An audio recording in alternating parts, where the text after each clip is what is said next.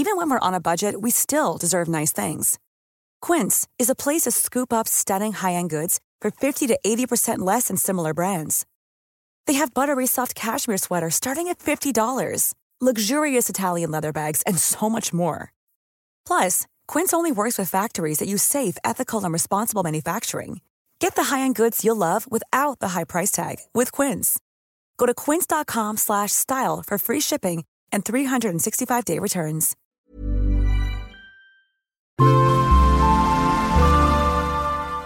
Asennemedia.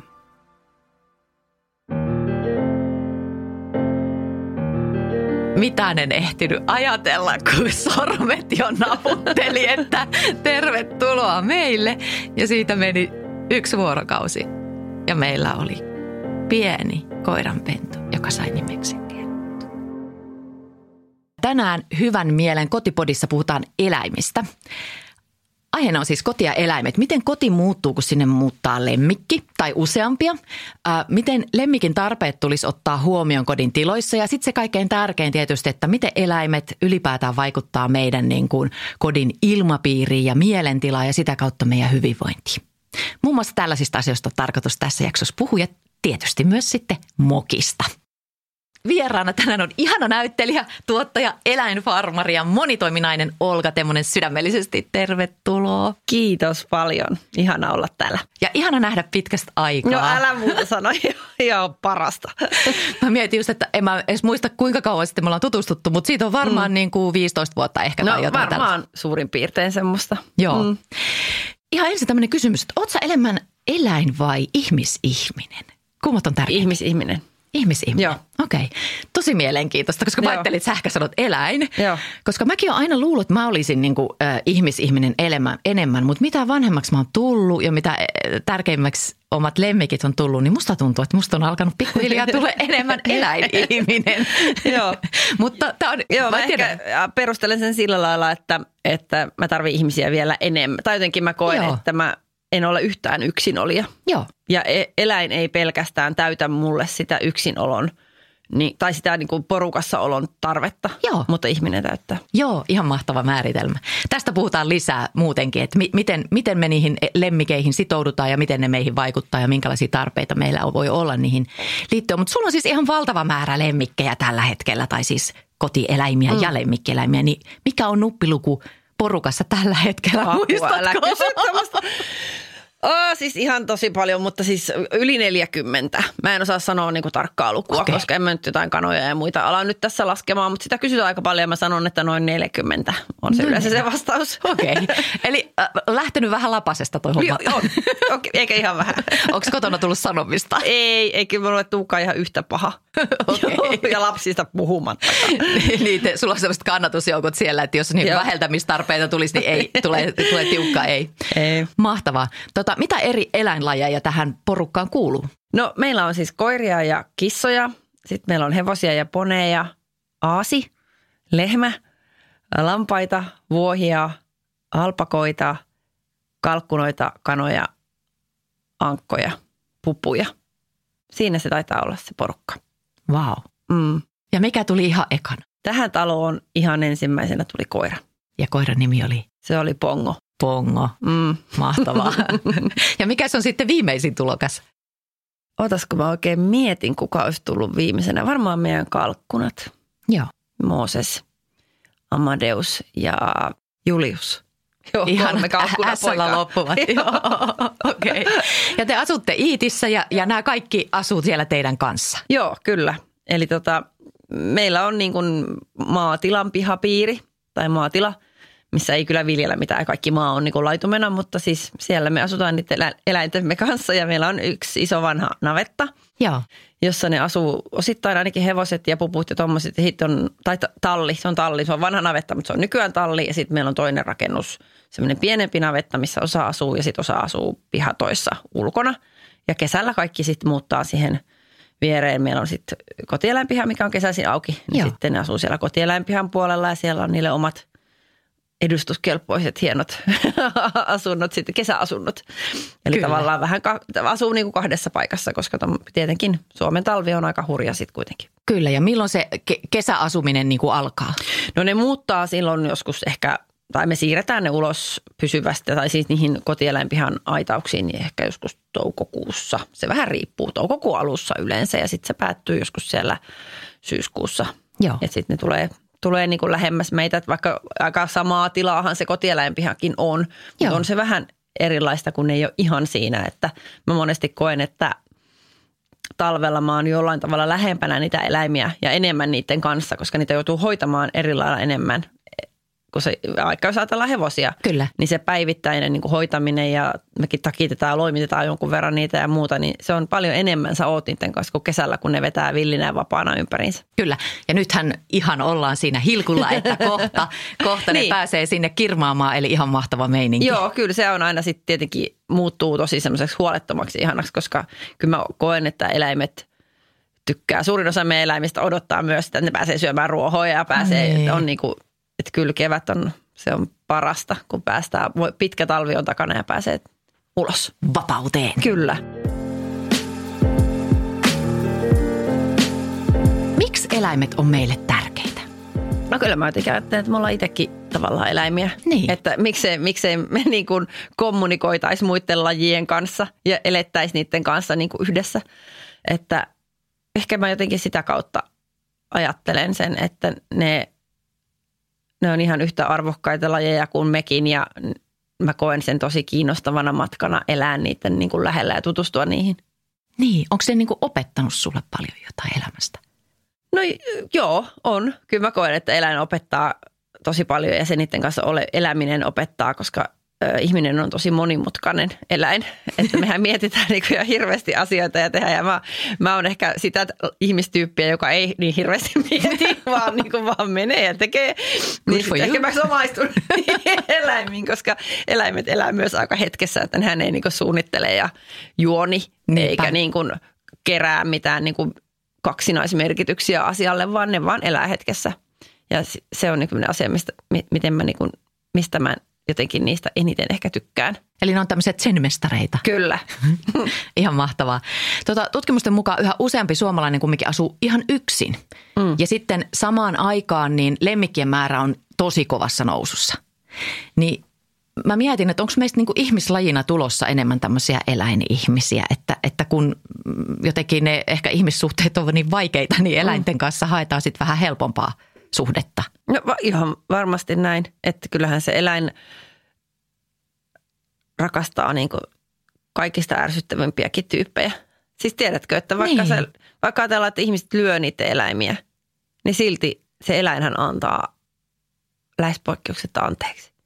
Että eläin on niin kuin, sillä on niin hyvä pinna ja se on niin kuin, että vaikka sä olisit kuinka virheellinen ja ongelmallinen ihminen, niin ja sä et osaisi olla itsesi kanssa, niin se eläin kuitenkin jaksaa sua. Ja muut työntäisi sut pois. Mutta eläin on niin kuin mä sanoin, että ne on niin kuin vaan tässä hetkessä ja siinä hetkessä. Ja siinä hetkessä, jos sä kohtelet sitä edes jotenkin kohtuullisesti, niin se eläin antaa sen anteeksi. Se on, niin kuin, se on semmoinen asia, mikä tekee mut jotenkin tosi myös niin kuin surulliseksi ja jotenkin, että miksi me niin kuin ansaitaan se, niin kuin se eläinten rakkaus. Niin. Se on jotenkin, se on ihanaa ja kamalaa. Se vaatii meiltä myös paljon. Vastuu. Se on hirveä vastuu myös. Kyllä. Mutta kyllä mä koen niin kuin koko sen eläinten kanssa elämisen ja sen tämän nykymaailman niin kuin rakenteet, miten tämä on rakennettu, että ihminen on päällikkö ja ne muut menee sitten, miten ihminen päättää. Ne sen verran niitä eläimiä on missäkin ja miten ne nyt on ja näin. Se tuntuu niin kuin epäreilulta, mutta mä en ole keksinyt siihen mitään muutakaan vaihtoehtoa, joten se kasvattaa myös sitä vastuuta, että mun niin kuin tehtävä on jotenkin niille omille eläimille niin kuin kertoa sitä, että minkälaisia me ihmiset voidaan myöskin niin kuin parhaimmillamme niin kuin olla kohtelussa niin kuin ajatellen eläimiä. Ja myöskin niin kuin mä koen ton kotieläinpihan tosi tärkeäksi sillä lailla, että mä haluan, että täällä kasvaa pieniä ihmisiä, jotka ymmärtää eläintä. Eli sun on tämmöinen valistustehtävä. On siinä vähän semmoinen. Kyllä mä niin kuin musta on hienoa, että lapset pääsee niin kuin meille, ne saa semmoisia kokemuksia vaikka, että ne pääsee elämänsä ensimmäisen kerran, ei pelkästään koskemaan, mutta vaikka halaamaan lammasta. Niin. Niin onhan se nyt mahtavaa. Mitä silloin tapahtuu, kun lapsi pääsee halaamaan eka kertaa elämässä lammasta? No, sehän on sellaista niin kuin loputonta rutistelua. Mitäs lammas siitä tuumaa? Rakastaa. Mä oon valinnut sellaiset lampaat, jotka on nimenomaan se halattavia malleja. Niillä vaan heiluu se pieni häntä ja ne tykkää hirveästi. Vitsi. Ihana.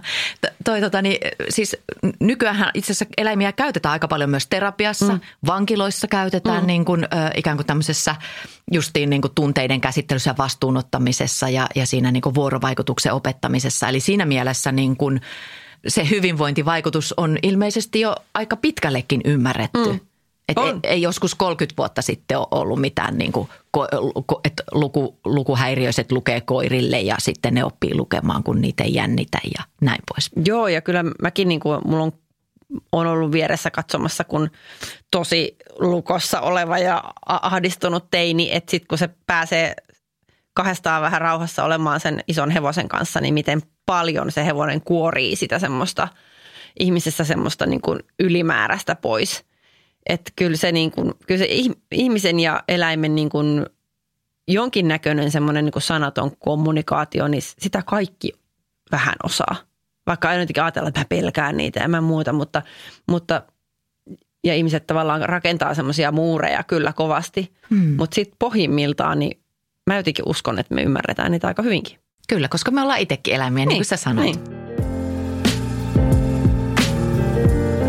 Ennen kuin me mennään vielä vähän syvemmin tuohon sun Katraan syntytarinaan ja miten se on kehittynyt, niin mä haluaisin kertoa henkilökohtaisen tarinan yhdestä erityisen merkityksellisestä eläimestä itselleni. Sopisiko sulle? Joo. Noin 13 vuotta sitten mä olin kiihkeätahtisissa päivätöissä TV-kanavalla nimeltä Sub, siellä kanavajohtajana ja me oltiin kumppanin kanssa puhuttu pitkään koiran hankkimisesta. Ja me oltiin aina päädytty siihen lopputulokseen, että ei meille voi tulla koiraa, koska me ollaan niin kiireisiä ja me ei mitenkään ehdittäisi pitää siitä huolta. Sitten yhtenä päivänä me saatiin kutsu nimeltä mainitsemattomaan kotiin, joka sattui sijaitsemaan Iitissä. Ja siellä me nähtiin sellainen ihan mielettömän läsnä oleva koira. Ja sen nimi oli Loko. Ja se teki meihin niin suuren vaikutuksen, että se oli jotenkin niin läsnä, niin viisas ja niin jotenkin lämmin, että kun me palattiin takaisin kotiin, niin me vaan koko ajan puhuttiin siitä Lokokoirasta. Ja tuli joulu. Me saatiin lahjaksi 2 kipsikoiraa, jotka oli Pietarin katulasten muotoilemia ja siihen liittyi lahjoitus Pietarin katulapsille. Ja me ihmeteltiin, että mistä nämä oikein tuli. Ne oli kumppanin äidiltä. Ja me oltiin puhuttu niistä koirista ja me oltiin päätytty, että me ei pystytä pitämään sellaisesta huolta. Ja kuinka käykää?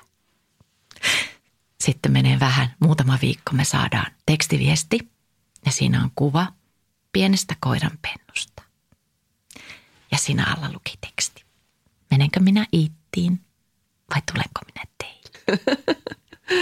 Ja mitään en ehtinyt ajatella, kun sormet jo naputteli, että tervetuloa meille.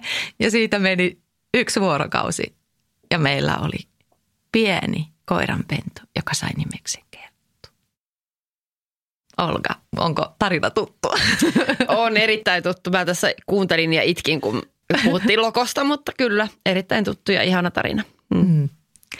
Ja mun täytyy lähettää sulle erityisterveisiä Kertulta tänä aamuna. Siinä rapsuttelin häntä ja sitten Markus, mun kumppani, myös pyysi lähettämään paljon terveisiä, että jos jokin asia on tuonut meidän elämään niin kuin ihan mielettömästi onnea, niin se on ollut nimenomaan tuo pieni pentu, joka tuli ja joka nyt on jo sitten 13-vuotias koiravanhus Kerttu. Joo, se on siis aivan upeita koiria kyllä siis border collie pohjaisia, niin kyllä ne on niin, ei vitsi, se on ollut kyllä, se on niin hieno koira. Ja siis tommonen, kun löytyy semmoinen niin kuin keksii, että hei tälle ihmiselle tämä koira, tiedätkö, semmoisia hetkiä, niin kyllä mulla on niin kuin muutamia semmoisia Mä oon ollut tosi hyvä järjestämään sokkotreffejä. Niistä on tullut pariskuntia. Ja sit mä oon aika hyvä sijoittamaan koiria oikeille ihmisille. Eli sä oot siis jonkunlainen niin kuin tällainen, ihmissuhteiden korjaaja koirien avulla. Ilmeisesti.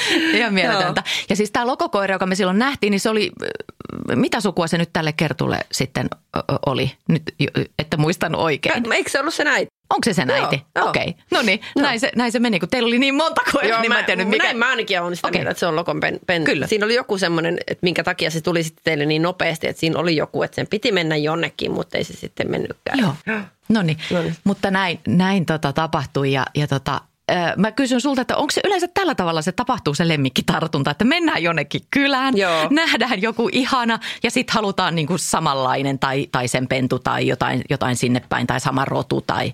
Joo, kyllä se mun mielestä noin tapahtuu just, että se tavallaan niin kuin, ja usein just sillä lailla, että sä tapaat jonkun tietyn tyypin. Että se, koska mun mielestä eläinten kanssa on ihan sama kuin ihmisten kanssa. Että sä kaikkien kanssa koe sellaista, niin kuin, että hetän on kiva olla ja näin. Joo. Mullakin on koiria, mistä mä en pidä ollenkaan. Tiedän niin semmoisia koiria, että ne ei herätä mussa. Mä en myös missään nimessä niitä inhoa, mutta ne ei herätä mussa sellaista, että hei tuu tänne, niin jutellaan tyyppistä.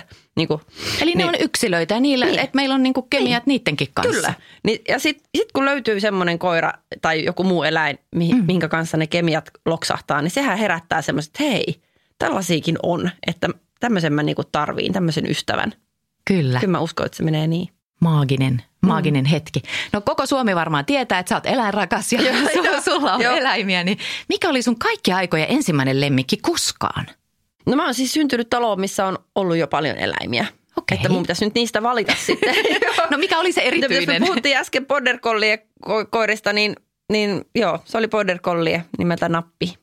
Kuuluisa Nappi. Maailman viisain koira. Maailman viisain koira. Maailman ihanin koira.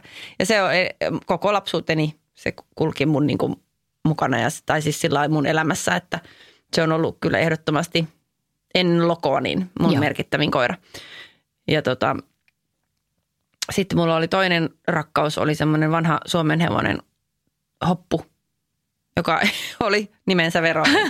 Todella vauhdikas tapaus, entinen ravuri ja meidän äiti osti sen meille, koska hän oli kuvataiteilija ja hevonen näytti hienolta pihassa.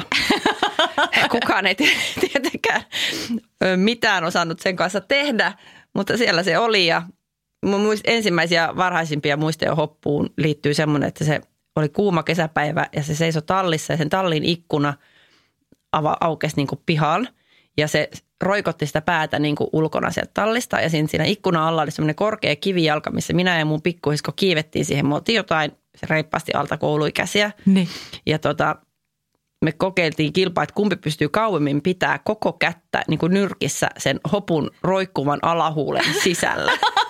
Se oli sellainen lämmin ja kostea ja siellä me pidettiin Kumpi käsiä. voitti? No en minä muista, mutta se oli jotenkin kuvasti tavallaan sitä hevosta, että vaikka se oli vauhdikas ja muuta, mutta se oli pohjattoman kiltti ja se ison eläimen niin kuin, jotenkin se luotto, mikä mulla oli niin kuin siihen, niin se varmaan sytytti semmoisen niin kuin koko elämän hevosrakkauden kyllä. Ihanaa. No nyt kun nykyään monilla niin kuin kaupungissakin asuvilla ihmisillä on useammanlaisia eläimiä, niin kuin esimerkiksi city-kanat on tulleet aika suosituiksi, niin mistä tämä tämmöinen trendi nyt sun mielestä kertoo? No city-kanat liittyy varmaan myös tähän oman ruoan kasvatuksen niin kuin ajatukseen aika voimakkaasti, mutta kanathan on myös siis hurmaavia eläimiä. Niitä on ihana katsoa ja seurailla, koska ne on tosi voimakkaasti niin kuin persoonallisia, myös niin kuin toisistaan eroavia ja aika helppohoitoisia ja ne tekee koko ajan jotakin. Musta, että me marsuhäkin ympäri niin kuin viereen, niin mä saatan seistä siinä niin kuin vartiin ja mitään ei tapahdu. Mutta kun sä menet kanalan eteen, niin siellä on niin kuin ihan järjetön meininki koko ajan, että ne ei niin kuin yhtään paikallaan. Ja niillä on koko ajan joku juttu. Niin. Ja sitten on hirveän hauska katsoa. Se on vähän kuin akvaario. Että sun on niin kuin tosi kiva katsella niitä kaloja, koska niillä on koko ajan joku, niin kuin harvoin kukaan on vain koko ajan paikallaan. Ja kanoissa on kyllä sama, että joku siellä kotkotus ja kutitus ja pöyhennys ja möyhennys on ihan jatkuvasti menossa. Mahtavaa, eli 2020-luvun akvaario onkin kanala. Kun takapihalla, se on kanala. No yleisesti sanotaan sitten, että lemmikit vähentää ihmisten stressiä, niin pitääkö tämä sun mielestä paikkansa? No sit kun niitä on 40, niin Sä et ole ihan varma, joo. En ole ihan varma, mutta pienissä määrin niin kyllä mä uskon vahvasti siihen. No miten sä lievität, jos sulle tulee kotona stressiä, niin minkälaiset on sun omat keinot niin kuin palautumiseen? No mulla on yksi hevonen ylitse muiden, semmoinen jo 21-vuotias Suomen hevostamma Elho, joka on mun niin kuin sielunkumppani. Et se on näitä eläimiä, kun alkaa puhua, niin alkaa itkettää, mutta hänessä on joku semmoinen, että en osaa sanoa mikä, mutta se on mulle todella tärkeä. Ja on ollut mulla jo yli 15 vuotta ja Elhon kanssa ilman satulaa jonnekin metsään ratsastamaan ja vaan olemaan ja ei mitään semmoisia niin kuin urheilullisia tavoitteita eikä mitään, mennään sillä lailla, kun Elho haluaa ja niin kovaa kuin hän haluaa, eli usein aika kovaakin. Mutta se on sen kanssa, mä oon niin kuin kaikista eläimistä, niin mä oon Elhonkaan kyllä ehkä onnellisimmillani. Siinä murheet unohtuu. Kyllä. Ihanaa. Mä näen teidät siellä metsässä laukkaamassa. Joo, se on kyllä mahtava tyyppi. Siinä ei niin kuin mitään järkeä, miten paljon se vaikuttaa muuhun. Joo, ja eikö hevosten kasvattaminen ja pitäminen on myöskin lisääntynyt viime vuosina Suomessa aika paljon? No kyllä ei ainakaan vähentynyt. Että kyllä hevosia on, hevosharrastus ja hevoset voi Suomessa kyllä tosi hyvin. Ihana kuulla. Mulla on yksi ystävä, joka asuu Amsterdamin keskustassa ja siellä on tiettävästi, siellä ihan niiden naapurissa, se on siis hevosihminen, Tarja. Ja siis on töissä yliopistolla, mutta se niin on aina harrastanut ratsastusta ja siellä on Euroopan vanhin maneesi ihan lähellä Vondelparkkia. Okei. Ja hän käy siellä. Siis se on semmoinen ihan todella upea vanha maneesi ja siellä se on keskellä kaupunkia. Aika hullua. Mutta että holtsut on aika kovia ratsastamaan ollut perinteisesti ja niillä on paljon niitä talleja, että mä en edes tiedä kuinka monta eri tallia on tai maneesia tai tämmöistä harrastuspaikkaa Amsterdamin rajojen sisällä on, mutta monta. Eli kyllä niitä kaupunkiinkin on sitten tulossa ja tullut. Kyllä. Ja onhan Helsingissäkin kyllä. Useita paikkoja ja tietysti muualla päin. No mietin vielä tätä lemmikkien hyvinvointivaikutusta, että voiko se jollain lailla liittyä meidän tuntoaistiin? Että kun me niin kuin rapsutetaan tai koetaan se eläimen lämpö tai silitetään sitä turkkia, että se jotenkin siinä oksitosiinitasot meidän niin kuin kehossa alkaa lisääntyä sen takia, että se on vähän niin kuin semmoista halailua tai. Varmasti. Tuo on hyvä ajatus. En ole niin kuin edes ajatellut sitä tuolla lailla, että se olisikin siitä kosketuksesta. Mutta mikä se on? Sitten heti mulle tulee mieleen, että mikä on se, miksi me halutaan koskea niihin. Tavallaan, että eihän mä nytkään niin kuin ensimmäiset tee mieleen, että mä alan sua silittämään. Etkö? Kun taas jos tuossa olisi koira, jolloin mulla samalla lailla niin kuin, kokisin yhtä lailla niin kuin lämmintä ajatusta häntä kohtaan, niin sitten mä haluaisin koskea sitä. Mutta miksi mä en halua koskea? Eikö, mikä se on? Tämä on joku koodisto. Mikä siinä on siinä eläimessä, että ensimmäisenä sun tekee mieli koskea? No mä itse ainakin ajattelen, että siis se tuntoaistimuks on niin voimakas ja sitten se pehmeä karva, koska kyllähän me tykätään muutenkin sellaisesta niin kuin pehmeistä ja pörröisistä asioista, että vilttiin kääriytyminen tai johonkin taljaan rapsuttelu voi olla niin kuin hyvä korvike, jos ei sitä oikeaa eläintä ole, tai pehmolelut lapsilla. Niin, joo ja sitten niinku sama asia, minkä takia mä jään aina jotenkin vähän tyhjäksi, kun mä käyn Korkeasaaressa, kun niihin se koskee. Niin, aivan. Mä haluaisin koskea johonkin eläimeen. Se on ihan hassua. Mutta jos mä en olisi ikinä koskenut ainuttakaan ihmistä, niin mulla olisi varmaan ihan pakottava tarve. Niin aivan. Salaa rapsuttelisin sua täällä. Kyllä. No puhutaan sitten lemmikeistä kodin näkökulmasta. Eli mikä muuttuu, kun kotiin tulee nyt yksikin esimerkiksi lemmikki? Niin mikä siellä muuttuu? Kaikki. Okei, kerro vähän tarkemmin. No ainakin se, että jonkin aikaa kukaan ei puhu enää toisilleen, vaan puhutaan vaan siitä koirasta ja sille tai kissasta tai mikä taas. Mutta joo, kyllä se muuttuu. Mä oon tosi huono sanomaan, koska mä en ole hirveästi elänyt sillä, että mulla ei olisi. Niin. Mutta toki olin melkein 9 vuotta Helsingissä ja silloin mulla ei ollut omaa lemmikkiä, mutta siskolla oli koira ja elin paljon niin kuin siinä. Mutta kyllä se muuttuu ainakin sillä lailla, että kodissa on yksi tyyppi, joka on aina hyvällä tuulella. Kyllähän se tuo sen semmoisen, että eli ilmapiiri muuttuu. Niin, ilmapiiri muuttuu tietyllä lailla niin kuin positiiviseksi. Että aina on joku, jolle voi sanoa, että kato nyt totakin, kun se tuolla, että mitäs me ollaan tästä mieltä tyyppinen. Että on joku semmoinen neutraali kommentoija, joka on vaan ehkä puhtaasti innoissaan, tai sitten jos se on kissa, niin sitä ei voisi vähempää kiinnostaa. Ja sekin on statementti. Niin, sekin on niin kuin tavallaan, että se, on niin kuin, että se ei reagoi niihin ihmisten niin kuin tunteisiin juurikaan. Että sitten mä koen kyllä, että jos eläin voimakkaasti reagoi ihmisen tunteisiin, niin sitten siellä on jotakin tapahtunut sellaista, että sillä on syy siihen. Joo.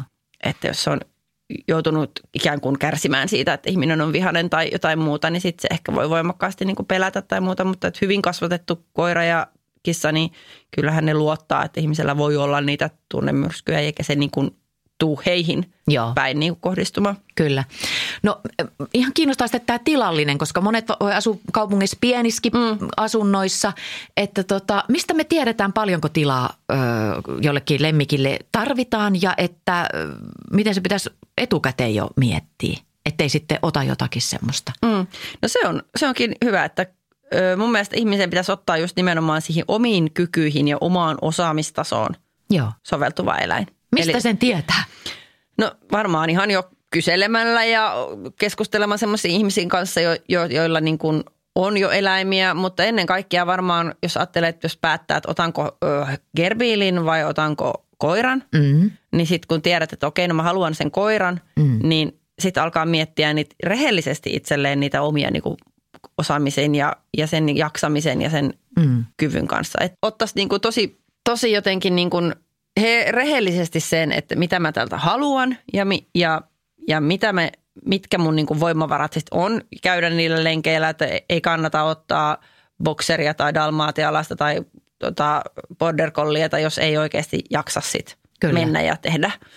Että kyllähän se niin kuin, mutta sitten taas joku pieni villakoira voi olla tosi järkevä ratkaisu, että sitä kiinnostaa aika paljon kanssa vaan olla ja pysyä sisällä.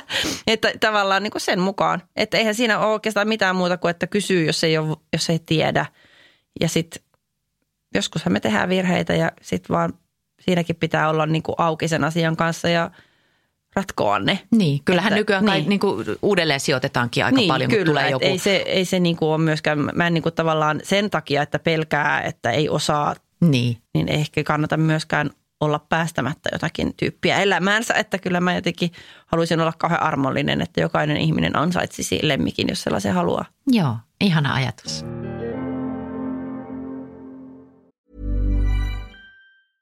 Even when we're on a budget, we still deserve nice things. Quince is a place to scoop up stunning high-end goods for 50 to 80% less than similar brands. They have buttery soft cashmere sweaters starting at $50, luxurious Italian leather bags, and so much more. Plus, Quince only works with factories that use safe, ethical, and responsible manufacturing. Get the high-end goods you'll love without the high price tag with Quince. Go to quince.com/style for free shipping and 365-day returns. Imagine the softest sheets you've ever felt. Now imagine them getting even softer over time. That's what you'll feel with Boll & Branch's organic cotton sheets. In a recent customer survey, 96% replied that Boll & Branch sheets get softer with every wash. Start getting your best night's sleep in these sheets that get softer and softer for years to come. Try their sheets with a 30-night guarantee. Plus, get 15% off your first order at bollandbranch.com. Code BUTTERY. Exclusions apply. See site for details.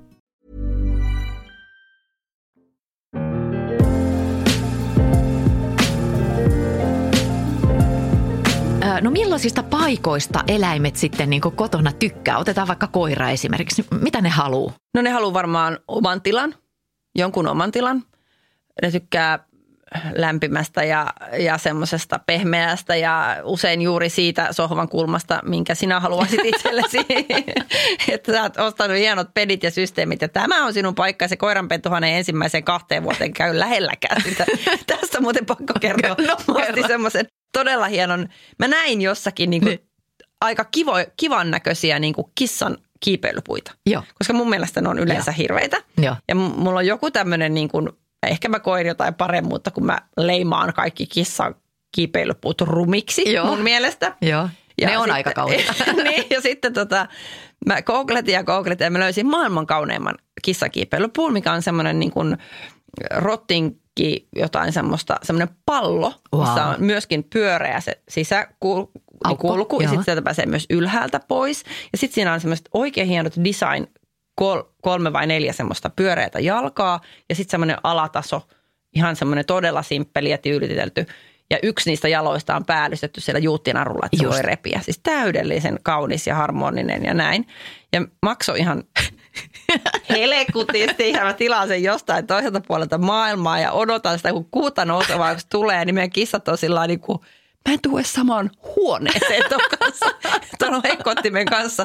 Ja sit mä olin niin paljon odottanut sitä ja odottanut sitä Instagram-kuvaa, mitä mä saan siitä, kun meidän kissat löhöilee siellä pallossa. Niitä ei voinut vähempää kiinnostaa. Ja sit mä teen sen virheen, että mä otan vielä sen meidän murukissan ja yritän tunkea sen sinne palloon sisälle.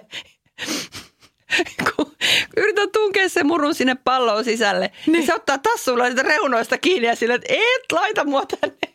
Ja sitten sen jälkeen varmaan ei ikinä ole mennyt sinne. Et pidä design-talossa. Pidä kuule design-pönttössä.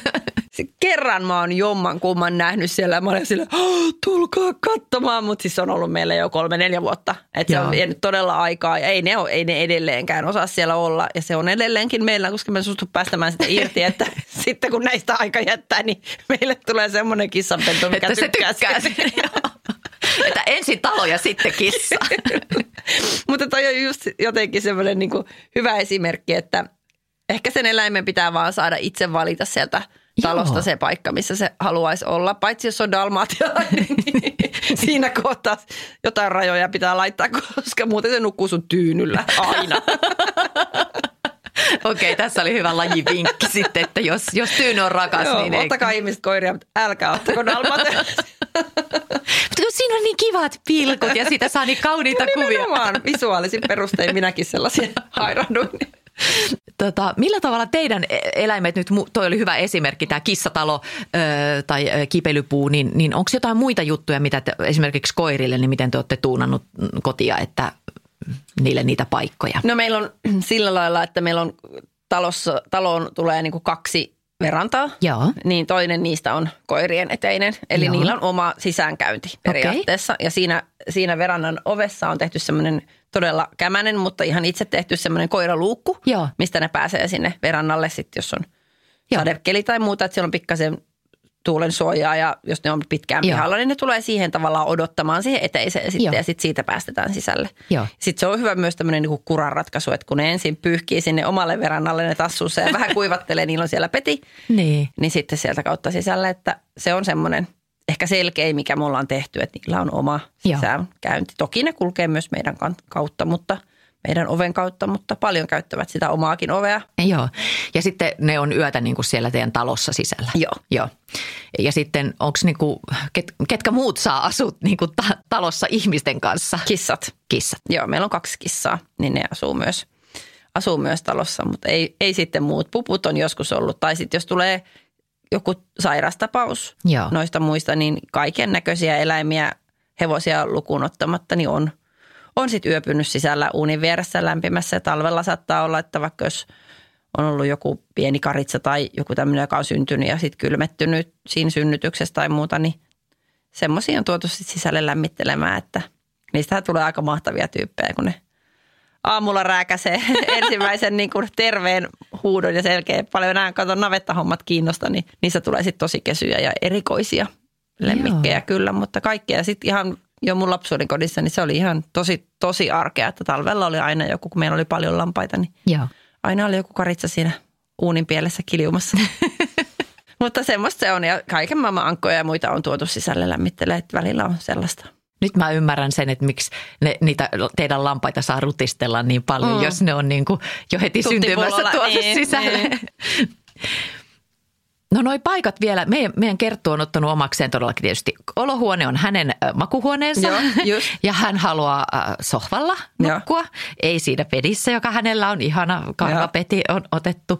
Ja aikaisemmin kauheasti tietenkin oli hinku myös yläkertaa, mutta nyt kun silloin vähän ottaa pumpusta, niin se ei jaksa nousta niitä rappuja enää yläkertaa. Okay. Eli joskus me sitten kannetaan se sinne, mutta se haluaa sitten päästä takaisin sieltä alas ja eli vähän niin kuin ihmisilläkin, niin eläinvanhuksilla voi olla vähän rajoituksia siitä, että missä ne pystyy sitten enää liikkumaan. Niinpä. Ja sekin pitäisi ottaa sitten kotona huomioon. Kyllä, kyllä.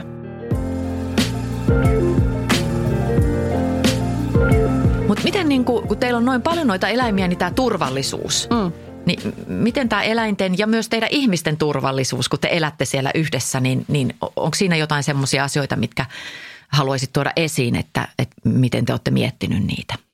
No mä ajattelen aika paljon sitä niin, että turvallisuus eläinten kanssa tulee siitä niiden ymmärtämisestä. Joo. Eli jos ajatellaan vaikka hevosia, mikä on ehkä meillä se isoin, eniten aikaa vievä eläinlaji ja jonka kanssa eniten koirien ja kissojen jälkeen ollaan, niin kyllähän hevosten kanssa oleminen voi olla tosi vaarallista, jos ei sulla ole sitä ymmärrystä eikä sitä taitoa lukea sitä eläinten, niin sen eläimen niin kuin viestejä, että mikä mättää, jos on joku ongelmatilanne. Eli kyllä hevosella on aika selkeät tavat niin kuin kertoa, että jos ei se halua, että sä tuut sen lähelle tai jos sitä pelottaa tai jos sitä, ja sun pitää vaan niin kuin ymmärtää ja keskittyä sen verran, että sä ymmärrät niin kuin lukea sitä. Joo. Mä luotan semmoiseen jo niin kuin, että ne perusasiat, että se eläin soveltuu siihen käyttöön ja siihen ympäristöön, mihin se hankitaan, niin se on niin kuin suurin turvallisuus tae. Ja sitten seuraava on se, että sä ymmärrät sitä eläintä. Joo. Ja sitten samalla se, niin kuin, että molemmat voi hyvin, sekä eläin että se ihminen. Että kyllä, koska hyvinvoiva eläin on myös niin kuin ihmismyönteinen. Niinpä. Että harva eläin oikeasti haluaa satuttaa ihmistä tai olla ihmiselle niin kuin haitaksi. Että kyllä mä luulen, että eläin lähtökohtaisesti pitää ihmisestä. Meillä tapahtui sellainen, mä haluan kertoa, että tämä on vähän keveempi ja ei ihan niin iso. Silloin kun teetätettiin Kertula-pentuja ja niitä tuli 6 kappaletta ja pentulaatikko oli meillä keittiössä ja sitten laitettiin niin kuin koko se keittiötila ikään kuin eristettiin sitten tämmöiseksi isommaksi alueeksi, missä kun ne alkoi kasvaa ja ne oli tosiaan 6 siellä vilperttiä, jotka oli tosi aktiivisia ja näin ja me kyllä yritettiin niitä ruokkia, niin kuin, mitä niille pitää antaa. Ja sitten kuitenkin ilmeisesti oli käynyt niin, että ne ei ollut saanut tarpeeksi kalkkia. Joo. Ja sitten me alettiin jossain vaiheessa, kun siellä tuli niin kuin, 3 oli tämmöisiä niin kuin vaaleapohjaisia, jossa oli mustia läikkiä. Ja sitten 3 oli ihan niin kuin tummia, jossa oli vähän jotain valkoista jossain, mutta kaikilla ei missään. Ja sitten me alettiin ihmettellä, että oliko niillä kaikilla, niillä mustillakin niin kuin valkoista nenänpäässä tai kuonossa tai jotain tällaista. Ja me ryhdyttiin tutkimaan tilannetta, kunnes me tajuttiin, että joo, sillä aikaa kun me ollaan tehty töitä, niin pennut on syönyt kyprokkia meidän seinistä. Että kun ette kerran anna kalkkiin, niin otetaan täältä. Ja sitten niillä oli kaikilla sellainen niinku valkoinen nenänpää sen takia, kun oli syönyt sitä. No koko keittiö meni remonttiin ja seinät piti niinku korjata, koska siis ne oli syönyt kaikki seinät.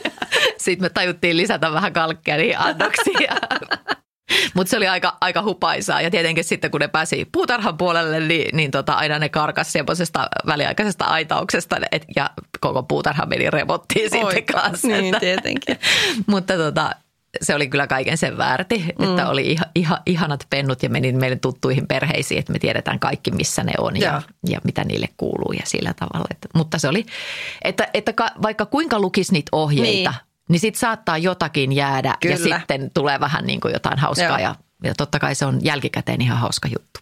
Joo, meille kävi sillä lailla kanssa, että nyt viime kesänä, että mä oon aloittanut tämän pupun kasvatuksen aikaa vasta. Että mulla on ollut lapsena pupuja kyllä ja näin, mutta nyt niin kuin uudestaan vähän kotieläinpihan tiimoilta ja nyt mä sitten keksin alkaa tekemään pupunpoikasia, jotka on siis maailman ihanin. Tämä siis ensimmäinen poikue, kun tuli, niin me oltiin niin fiiliksissä, että miten pieninä ne syntyy semmoisina nahkaruukkasi tai semmoisina ihan pieninä myttyinä ja miten nopeasti ne on sitten semmoisia pieniä pomppivia pupunpoikasia. Se on aivan hurmaavaa. No ne kuvat oli niin ihania, että aivan niin kuin järkyttävän söpöjä. Ja sitten meille kävi sillä lailla, että meillä kävi semmoinen ammattimainen pupun kasvattaja tunnistamassa ne sukupuolet. Ja sitten me mentiin jotenkin sekaisin niistä. Siis jotain tapahtuu, kun mä hänen niin erotan niitä poikasia keskenään ja mä jätän sen niin meidän lapsille sen, että kuka oli kuka. Ja jotain tapahtuu, että väärä tunnistus tuskin, vaan Joo. että me sekoiltiin niitä ja me myytiin jollekin eri sukupuolinen kuin mitä me oltiin luvattu ja sitten en tiedä mitä vahinkoja sieltä, vaan kyllä tästä avoimesti puhunut, että toivottavasti he ovat huomanneet myös. Ja sitten minä laitoin poikapupun tyttöjen kanssa ja vähän päästä ruvettiin miettimään, että kas jännää, että onko puput niin kuin valeraskaana joskus. Niin. Alkoi semmoista pesää rakentua sinne ja sitten poika pisti äitinsä paksuksi ja meillä on nyt sitten 2 pientä rakkauden hedelmää siellä ja ei sille, se poika myytiin eteenpäin ja ei siinä mitään, mutta se oli vaan niin kuin, soitin eläinlääkärille ihan paniikista apua, mitä täällä mä nyt teen tämmöisen sukurutsauksen täällä. Ja sanoin, että no aika monta polvea saat rutsata, että sen tuommoisissa lajeissa niin kuin haittaa, mutta kyllä niin kuin harmitti se. Niin. Ja jotenkin semmoinen niin kuin amatöörin moka, mutta pupu ja sukupuoli on tosi vaikea tunnistaa ja tuommoista se nyt sitten on. Ja nehän on tosi nopeita sitten lisääntymään, että kuin kanit konsanaan, niin se kyllä todella pitää paikkansa. Okei, eli tuli sekin nyt tutuksi sitten sen lausahduksen etymologia, mistä se tulee. Puhutaan seuraavaksi vielä kodista ja sen merkityksestä, että mikä sun mielestä tekee ylipäätään kodista kodin? No mähän sanon tähän, että ne ihmiset ja tässä tapauksessa myös eläimet, jotka siellä asuu. Että kyllä mä oon niin jotenkin semmoinen seurallinen ihminen, että kyllä mä jotenkin ajattelen, että se mitä siellä sisällä on, niin on enemmän kuin se, että missä se on tai minkälainen se on.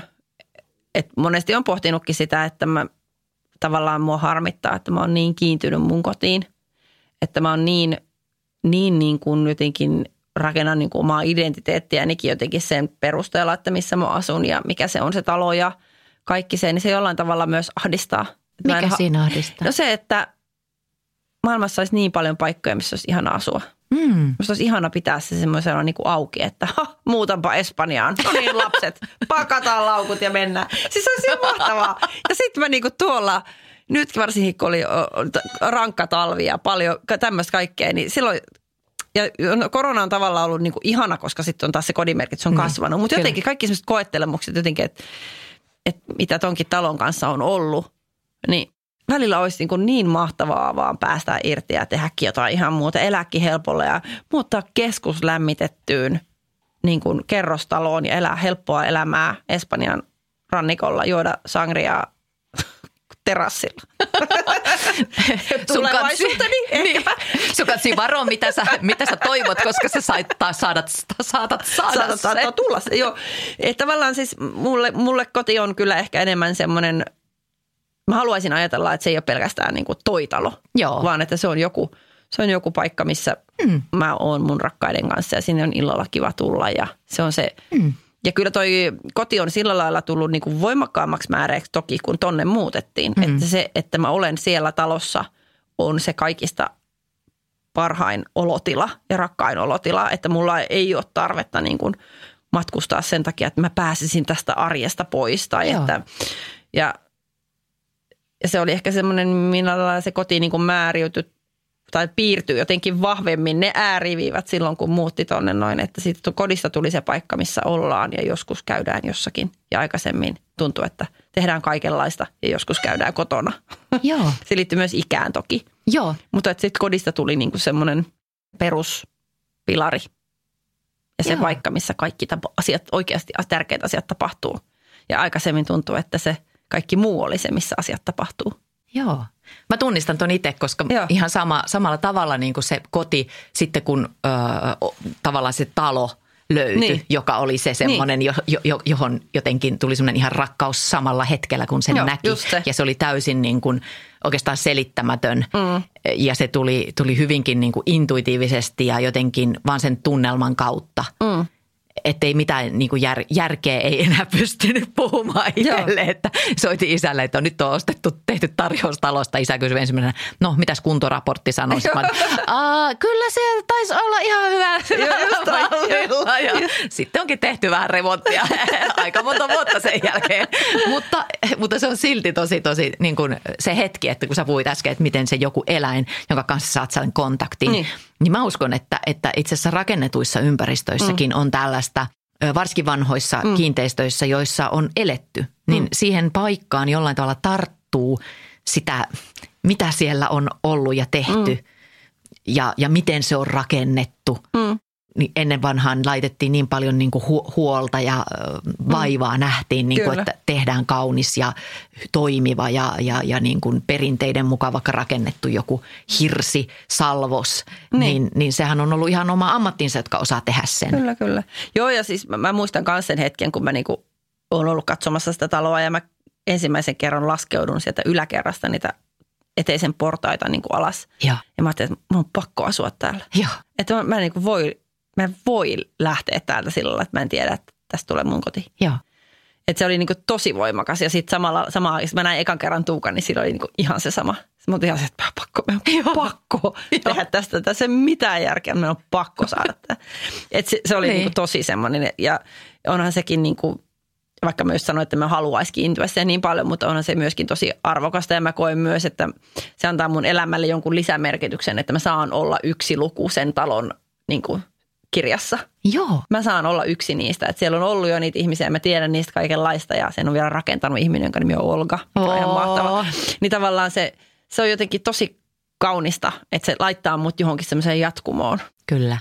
Chelvestö on sanonut jotenkin silleen, että meistä jää jälkiä jokaiseen siihen kohtaan, missä me on joskus kuljettu, missä kulimme kerran kirjassa. Ja mä jotenkin ajattelin, että tämä sama toteutuu niin kuin taloissa tai paikoissa tai asunnoissa, jossa me ollaan asuttu, että meistä jää joku jälki niihin paikkoihin, missä me ollaan asuttu elämän varrella. Ja sillä tavalla ne tulee sinne sen asunnon historian kirjoihin, ne meidänkin tunteet ja ilot ja surut, mitä me ollaan siellä joskus koettu. Ja se on itse asiassa sellainen asia, mistä me ollaan lasten kanssa puhuttu tosi paljon, että ne jotenkin monesti niin kuin sanallistaa sen, että ajatelkaa, että tässäkin on ollut joskus joku toinen lapsi ja joku toinen on elänyt niitä samoja, niin se on jotenkin niin kuin, se on aika hienoa. Kyllä. Se on haikeeta, mutta hienoa. Niin, ja se laittaa jotenkin asiat perspektiiviin. Kyllä. Sitten ihan vielä tämmöinen, että tämä luopumisjuttu. Että jossain vaiheessa eläimet useimmiten on lyhytikäisempiä kuin me ihmiset. Ei aina, mutta voi olla. Niin sitten tulee se luopumisen kohta. Niin mikä on ollut sun elämän vaikein luopuminen eläimestä? Siis kyllä se lokon lopettaminen oli. Se oli kyllä tosi kova pala ja no oikeastaan kaikki koirat, mistä on joutunut luopumaan, kun ne on niin lähellä. Joo. Ja ne on just se, että jotenkin niin kuin joku joskus sanoi, että kun koiraan ei liity mitään negatiivisia muistoja. Niin. Että kun se on aina sun puolella ja se ei koskaan sano pahasti ja se ei koskaan. Niin. Ja niin se on kyllä ihan hirveetä. Myöskin toinen, mikä on mun mielestä ihanasti sanottu, mun siskon mies, joka tuli suhteeseen siskoni kanssa sillä lailla, että siskolla oli jo koira. Joo. Ja ei kokenut olevansa millään tavalla eläinihminen. Ja sitten siitä 4 vuoden päästä, kun se koira niin kuin haudattiin, niin se niin kuin itki monta päivää ja sanoi, että miksi ihminen on niin tyhmä, että se päästää tuollaisen eläimen niin kuin sydämeensä. Niin. Minkä takia me ollaan niin, kun me tiedetään jo, että on edessä. Niin. Ja se on ihan kamalaa. Ja meillä on nyt viimeisen, oikeastaan 2 vuotta sitten me menetettiin tosi lyhyen ajan sisällä meidän 2 koiraa, vanhaa koiraa. Joo. Dedo, dalmaatialainen, kaikki ne virheineen ja ärsyttävyyksineen, todella rakas koko perheelle ja sitten tämä Loko. Joo. Ja Lokokin molemmat oli 13-14-vuotiaat silloin ja molemmat vaan, tuommoiset vanhat koirat kuolee niihin kasvaimiin tai näin. Joo. Ja hyvin lyhyen ajan sisällä niiden monempien menettäminen, niin se oli kyllä meidän perheelle semmoinen niin kuin shokki. Joo. Ja etenkin mä sanoisin, että Tuukalle ja lapsille. Joo. Että mä jotenkin niin kuin, mä oon kuitenkin meillä se, joka vastaa tuosta koko eläinlaumasta ikään kuin eniten. Joo. Ja mä ehkä eniten on myös tottunut siihen. Mä oon kasvanut niin koko lapsuuteni, että mä oon niinku teurastanut mun isän kanssa ja mä oon niinku tottunut siihen eläinten kuolemiseen ja niistä luopumiseen ja joutunut saattelemaan sen lemmikkilampaan teurasautoon. Ja siis mä oon niinku enemmän ehkä hyväksynyt sen. Mutta meidän lasten kautta niin mä jotenkin niinku se oli mulle niinku sietämättömän surullista, siis myös mulle, Niin. kun ne ei ikinä ollut päivääkään ilman niitä koiria. Että kun ne oli niin meidän perheenjäseniä. Niin. Ja meillä on vieläkin välillä semmoisia hetkiä, että joku alkaa puhua niistä. Me saadaan istua koko perhe niin kuin vaikka illallisella ja joku alkaa kertoa niistä koirista, niin kaikki itkee. Me vaan istutaan ja niin kuin itketään vaan niitä niin kuin menetettyjä ystäviä.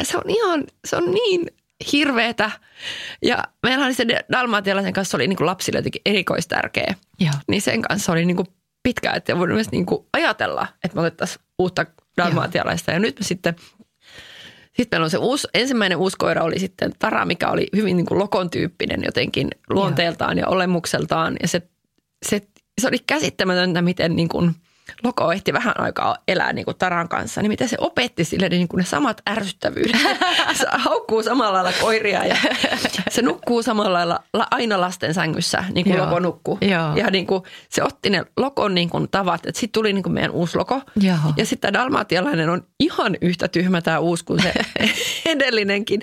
Ja se jotenkin sen dalmatialaisen, koska se oli niin ärsyttäväkin se koira, se Dedo.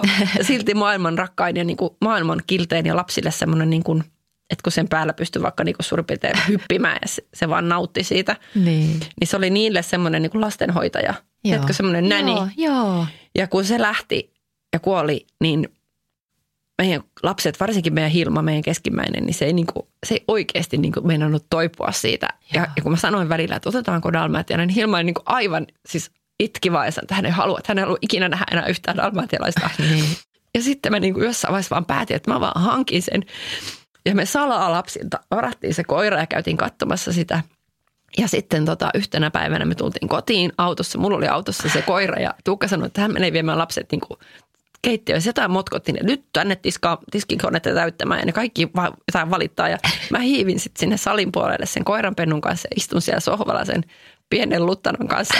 Ja sitten no nyt mä salin sieltä vielä siivoamaan ja jotain komentaa. Niin. Ne tulee sinne ja ne kaikki lapset pysähtyy siihen ovelle ja kaikki alkaa itkeä. Siis välittömästi kaikki niinku aivan semmoinen niinku mieletön niinku liikutus. Ja niinku äiti, tää on ihana. Ja se Hilma istui koko illan se koiranpentu sylissä ja itki sitä Dedoa vielä. Ja sitten, ja se on niinku vieläkin jotenkin, että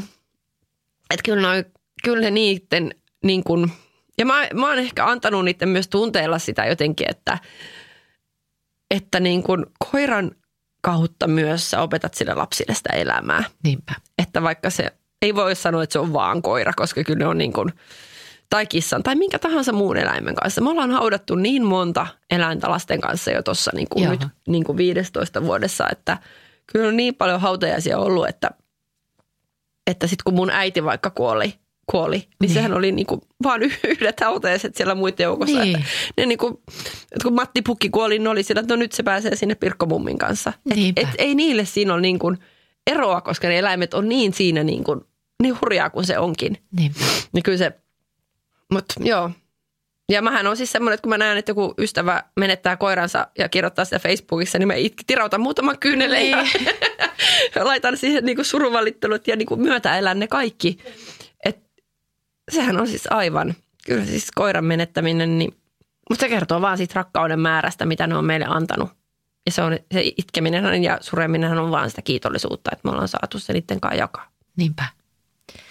No mikä on sun ohje mulle, kun Kerttu on tosiaan 13 ja se ei ole enää kauhean tervekään, vaikka se on muuten ihan piirtein. Niin miten mun pitäisi nyt henkisesti valmistautua tähän, että mä selviän siitä, kun se hetki tulee?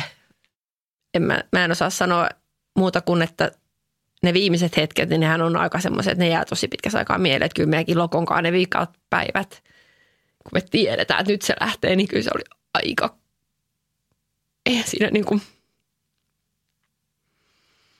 ei siinä kyllä mitään voi niin kuin tehdä. Että sä vaan niin kuin, sitähän se suru on, että sä vaan annat sen niin kuin pahan olon tulla ja niin kuin se niin kuin luopuminenhan alkaa vasta oikeasti sit siitä, kun se on poissa. Että sä et pysty tavallaan niin kuin päästämään sitä koirasta irti, Kertusta sitä ennen irti.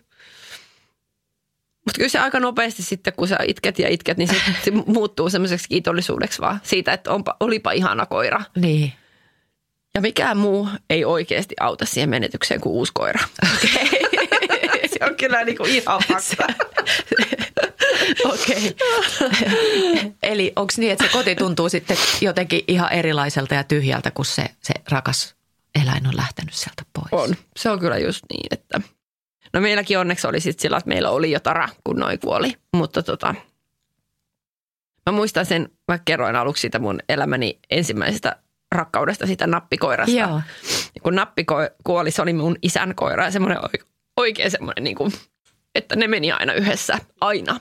Ja kun mun isä ajoi meidän peltoautolla, teki hommia tai traktorilla, niin nappi keikkui siellä kyydissä. Ja ne oli niin mahtava parivaljakko. Ja silloin kun nappi sitten sairastui ja me mentiin lopettaa se eläinlääkärille. Ja mun isä kysyi, että haluatko jäädä tähän paikan päälle, kun otin mun siskon kanssa mukana. Ja mä sanoin, että en mä pysty jäämään, että mä menen mieluummin niin autoon itkemään. Että mä olin varmaan teini-ikäinen silloin.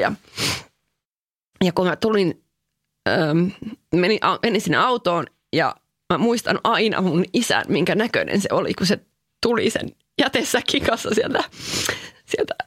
Niin mä ajattelin, että voi että kun se osaisi niinku surra sitä niinku enemmän ääneen. Että sehän se ehkä on, että kun vaan osaa surra ja antaa se, että olisi tullut vaan ja itkenut mulle sitä. Mutta aivan hiljaa ajettiin kotiin, tiedätkö? Vaikka isäkään ei ole mikään semmoinen niin jäyhä mies, mutta siinä kohtaa niin, kun se on vaan koira. Niin. Että suremalla. Suremalla. Paljon kyyneleitä. Sitten mä muistan sen jälkeen, me mentiin parin päivän päästä, me mentiin katsomaan, tuli elokuvateatteriin Babe, urhea possu. Me mentiin koko perhe katsomaan sitä ja silloin kaikki itki. Siellä on niitä border-colleita, siellä on jotain liikuttavaa siellä lopussa. Ja me itkettiin koko se leffa ja me tultiin ulos sieltä niin kuin räkien ja todettiin, että hankitaan uusi koira. Ja siitä ei mennyt kauaa, kun tuli sitten Ringo, mikä oli sitten jo tuttu monelle. Hei, otetaan tämmöinen assosiaatioketju vielä. Otetaan. Mä pyyhin eka vähän, että mun kyyneleitä. Viititään tämmöistä vollottamista, mutta se eläinten kohdalla sä oot niinku täysin aseeton noiden tunteiden kanssa. Sä et pysty tavallaan niinku pitää sitä pokkaa. Mikä siinä onkin? Ne varmaan jotenkin, ne pääsee niin lähelle meitä. Tai sitten jos me päästetään ne. Niin. Ja ne osaa. Mä uskoisin, että ne on ihan älyttömän, ja nythän on paljon tutkimusta siitä eläinten älykkyydestä ja niiden tunteista.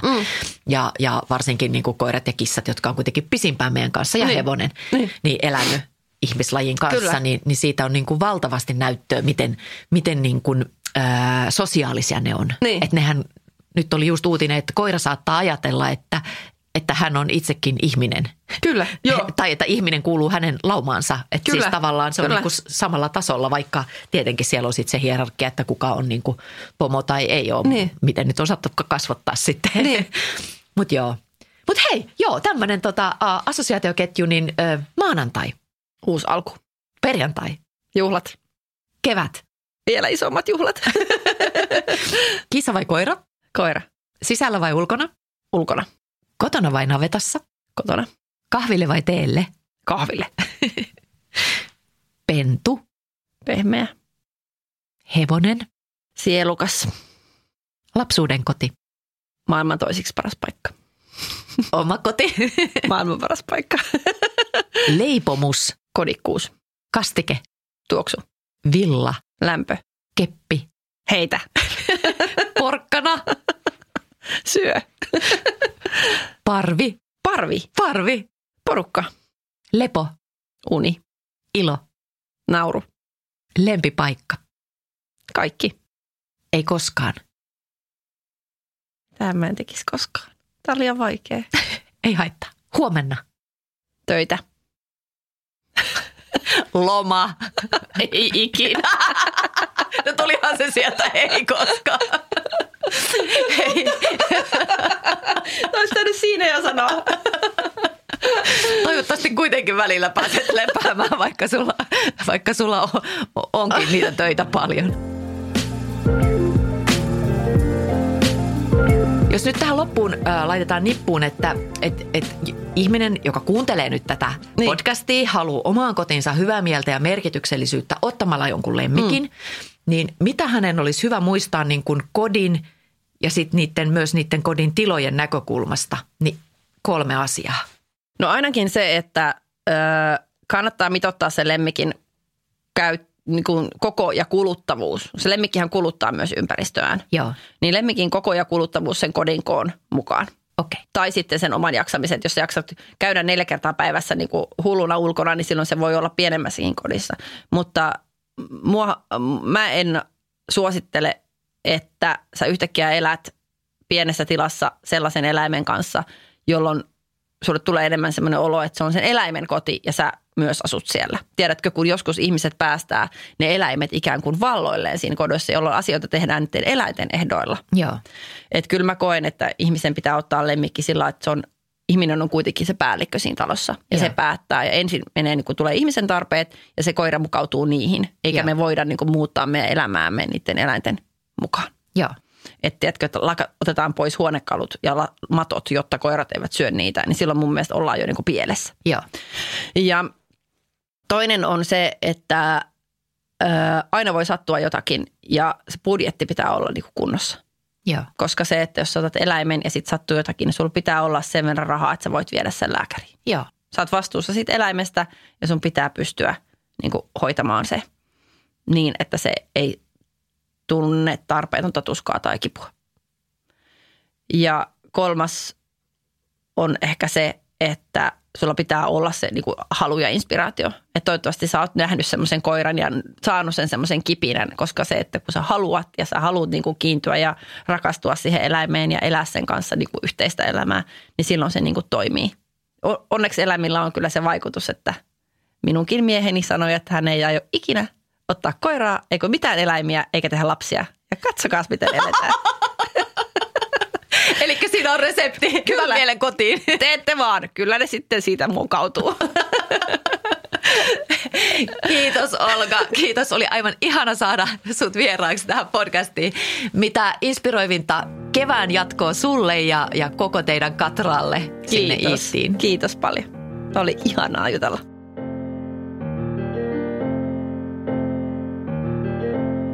Mikä tunteiden vuoristorata. Olisi tosi ihana kuulla, millaisia lemmikkikokemuksia sulla on ollut. Kiitos, jos haluat jakaa niitä somessa aihetunnistella Hyvän mielen koti. Ja jos sä haluat meidät kommentoimaan ja mukaan tarinaan, niin tägää Olga Temonen, Hyvän mielen koti ja Martta Tukiainen, niin saadaan lemmikkitarinat jakoon kaikkien iloksi ja hyödyksi. Ensi viikolla mulla on vieras, jonka tapaamista mä oon ottanut todella kauan. Hän on huikea TV-tähti ja tietokirjailija ja moniottelija Riku Rantala. Rikun kanssa me puhutaan siitä, voiko kotona olla missä päin maailmaa tahansa, millaista tilaa mies tai mieheksi itsensä identifioituva kotona tarvitsee ja tietysti jaossa myös kotimokat puolin ja toisin. Näiden teemojen äärellä siis ensi viikolla tapaamisin Hyvän mielen kotipodin äärellä. Moi moi!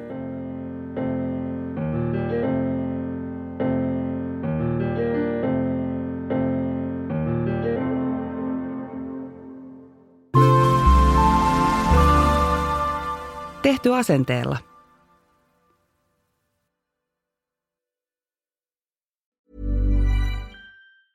Even when we're on a budget, we still deserve nice things. Quince is a place to scoop up stunning high-end goods for 50 to 80% less than similar brands. They have buttery soft cashmere sweaters starting at $50, luxurious Italian leather bags, and so much more. Plus, Quince only works with factories that use safe, ethical, and responsible manufacturing. Get the high-end goods you'll love without the high price tag with Quince. Go to quince.com/style for free shipping and 365-day returns.